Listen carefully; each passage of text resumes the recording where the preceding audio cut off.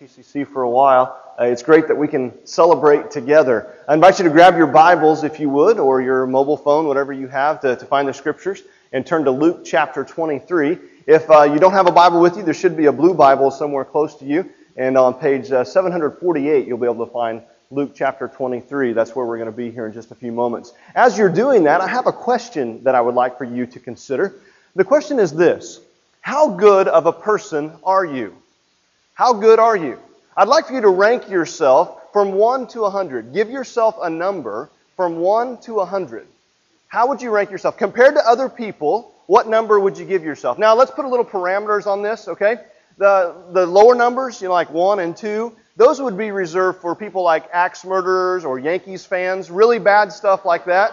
And then the upper numbers, or your upper 90s, that would be more the Mother Teresa type, okay? So just kind of compared to other people, what number would you give yourself? And I invite you on the back of your bulletin to write that number down. There's a little spot there for you to write that number down as to what number you would give yourself compared to other people. All right? You got it written down? Some of you are grabbing your pens. That's good. Okay, here's the thing. Here's what I'd like you to do now. I'd like for you to look to the person on your left and the person on your right. Okay? And then I would like for you to share with them your number. All right? Go ahead. Take a moment and share with them your number.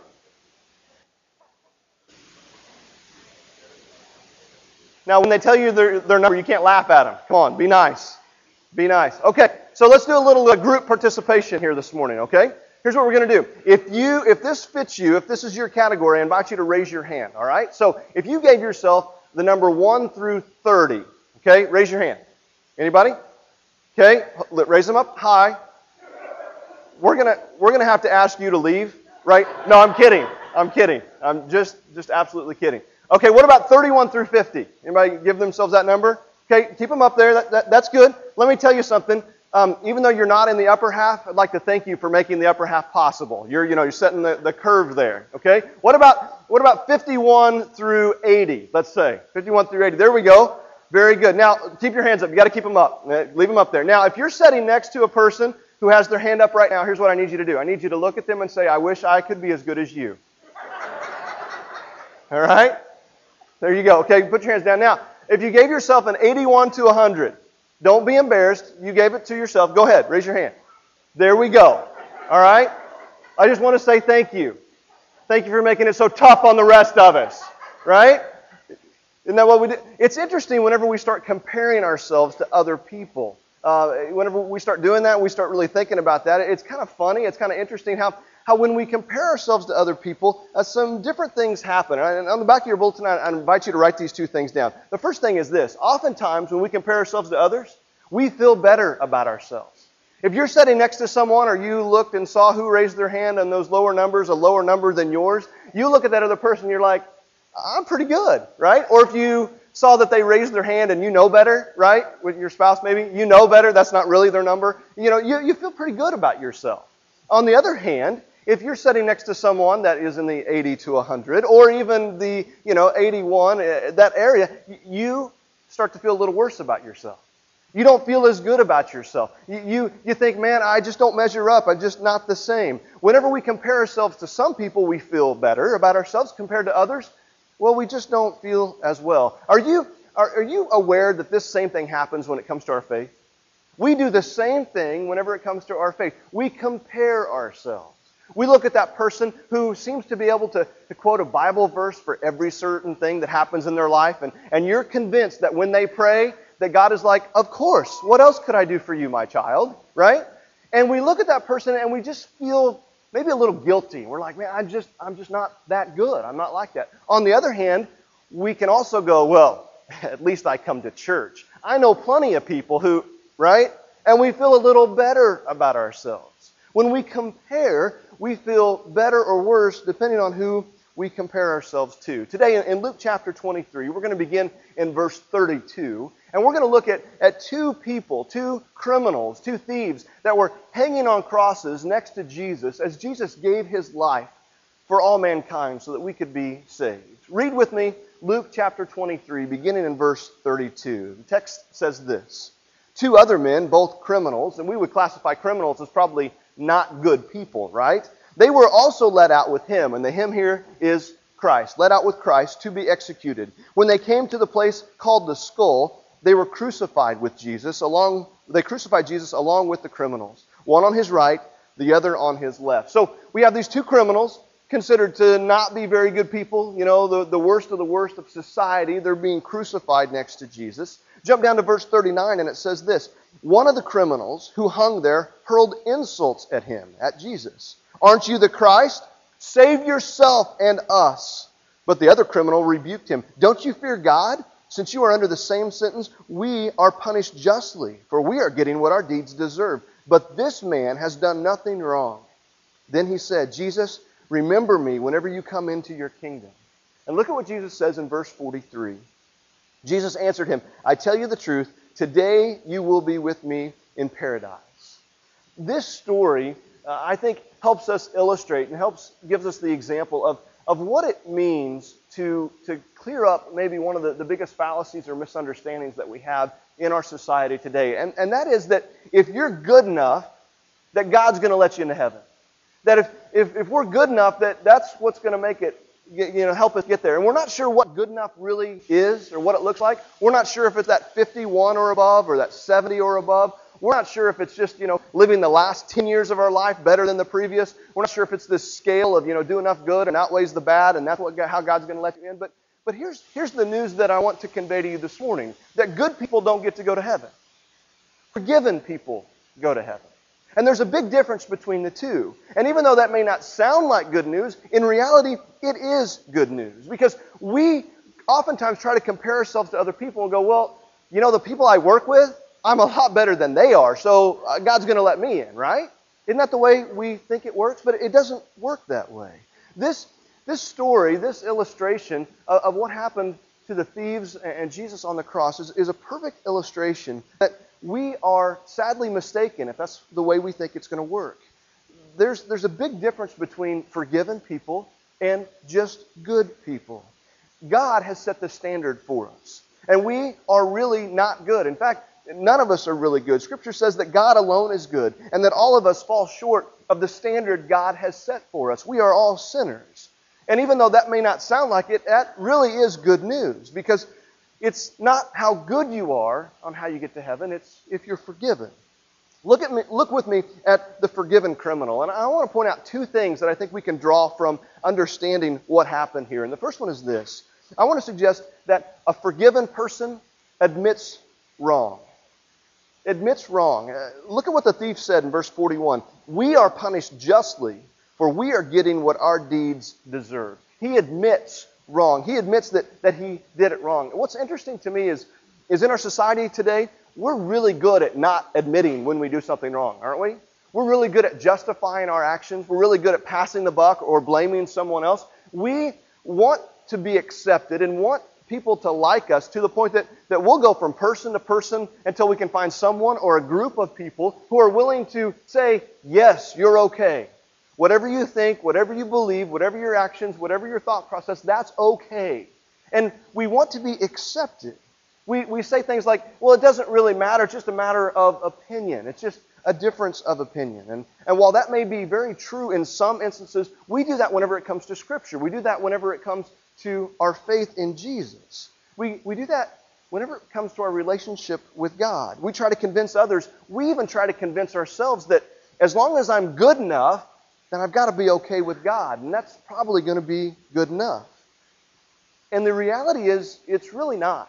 It's really not enough just to try to be good enough. And I know I've done this once before, but I think it perfectly illustrates this point. And so if this applies to you, I'm just going to invite you again to raise your hand. If you have ever told a lie, raise your hand. Okay, now, keep them up for just a second. If you look around and see anyone who does not have their hand up, you have my permission to look at them and say, liar, liar, pants on fire, right? Okay, so if you lie, what's that make you? A liar, right? You're a liar. Just, no two ways about it. You're a liar. So, second question. How many of you have ever said a bad word? Like you stub your toe and some four-letter word comes flying out. Or, my favorite is you tell people that Jesus' middle name starts with an H. That's my favorite one there. So, how many of you have done that? Okay, Scripture says in Ephesians chapter 4, verse 29, do not let any unwholesome talk come out of your mouths, but only what is helpful for building others up according to their need, that it may benefit those who listen. So if you've ever had any unwholesome talk come out of your mouth, then that applies to you. Third question, kind of personal, but hey, it's church, we're going to ask it anyway. If you've ever been angry with, jealous of, envious of someone else, or you just wanted things your way, raise your hand. Okay? I think that pretty much applies to all of us, right? Paul in Galatians chapter 5 gives us a list of the things that we do in our sinful nature, and that list includes, among others, hatred, jealousy, envy, and selfish ambition. So, you're feeling pretty good about yourself. One more question, a lot more personal. I don't want you to raise your hand. I just want you to give me that eyebrow raise, you know. That way everybody look forward and we won't incriminate anybody. Just a little eyebrow raise. If you've ever had a lustful thought before, just give that little eye or raise your hand. It's up to you. Matthew says, Jesus said in Matthew chapter 5, anyone who looks at a woman lustfully has already committed adultery with her in his heart. So according to the New Testament, if you've ever looked at or thought of someone lustfully, then you're an adulterer. And so if we run down through the list and kind of go back through the little experiment here, if you've done these things, you would say, we could say that you're a lying, unwholesome, talking, angry, jealous, envious, selfish adulterer. And you're really glad you come to church on Sunday morning so that we can talk about these things, right? Now, we start comparing ourselves to other people. We're like, well, I'm not as bad. No. We're looking at God's standard. God's standard says that's who we are. And the point is that we're not good people. You're not a good person. I'm not a good person whenever we compare ourselves to the standard of God. And even if you can say, well, not all those apply to me, well, James makes it pretty clear in James chapter 2, verse 10, for whoever keeps the whole law and yet stumbles at just one point is guilty of breaking all of it. If you've done even one of those things wrong, you are guilty, and your sin separates you from God.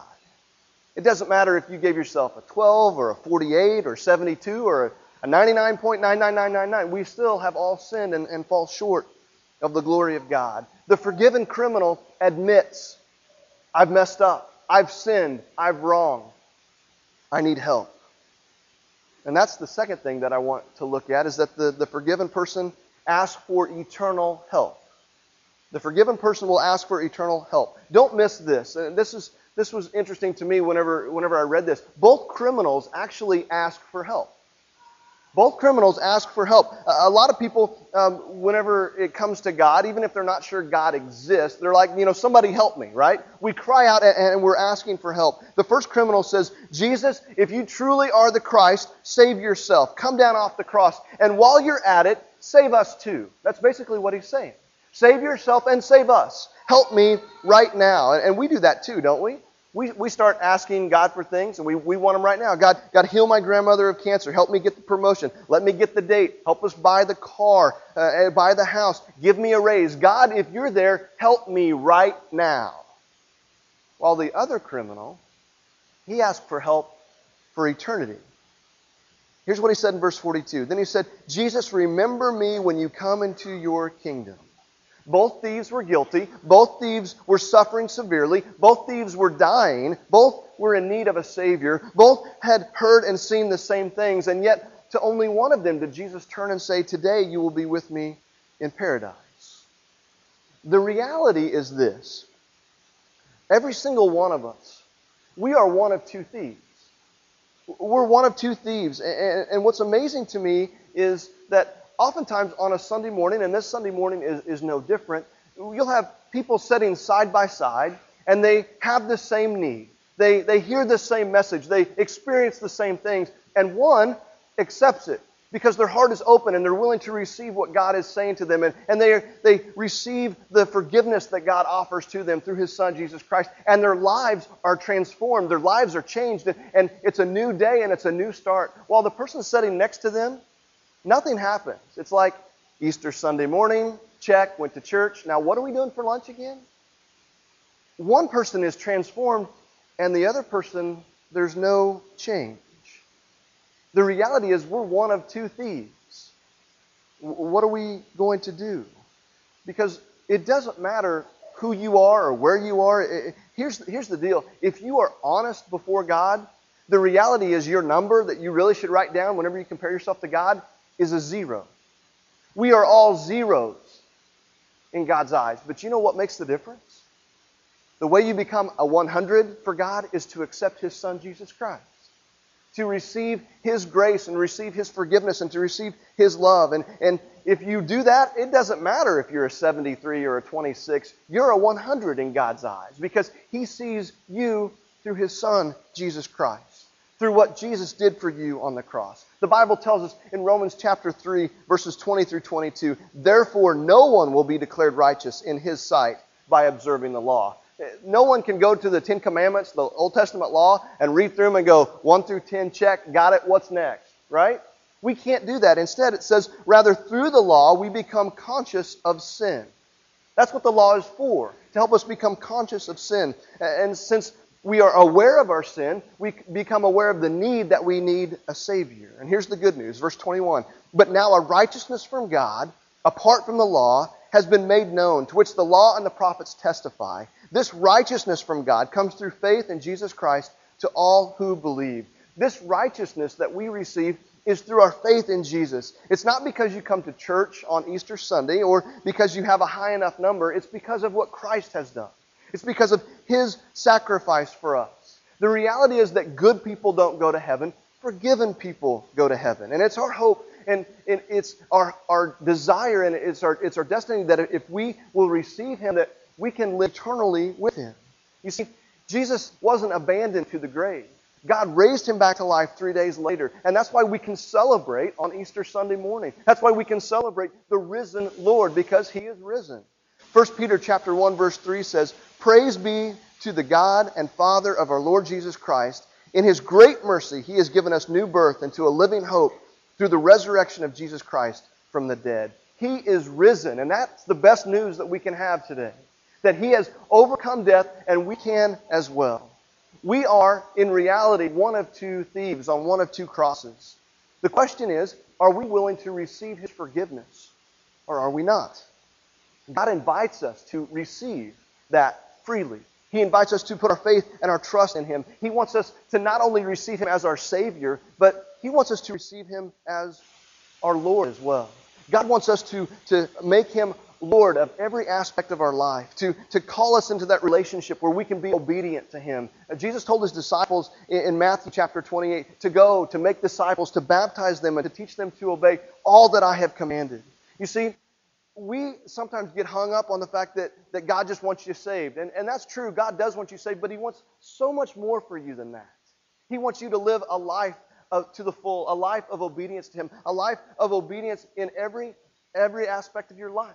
Through being obedient through baptism, through loving the Lord your God with all your heart, soul, mind, and strength, to love others as yourself, to be salt and to be light and to do those things that God has called you to do. And those things aren't going to get you to heaven, but they're being obedient to God. They're helping you walk and grow closer and stronger in your relationship to Him. You see, even though the repentant thief was hanging there on the cross and he had spikes in his hands and through his feet, and he was trying to take every breath he could, and his life was slipping away from him, he saw something that the other thief missed. He saw the love of Christ that could transform his life. And he accepted it. He received it. You know, we have the opportunity to receive His love as well, to receive His grace and to receive His forgiveness. The band's going to come and they're going to lead us in an invitation song and a couple other worship songs as well.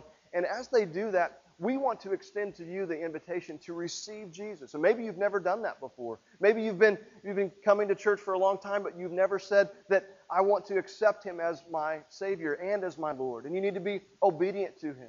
Maybe there's just something going on in your life and you really would like to talk to someone about what that is and to get it right with God here on this Easter Sunday morning. We invite you to make this a red letter day for you, a noteworthy, a memorable day where you could spend today and the rest of your life glorifying our Savior, glorifying our Lord. It's Easter. Let's celebrate that together. If you want to talk to someone, you make your way over to the cross and we'll meet you there. Stand with me and let's sing.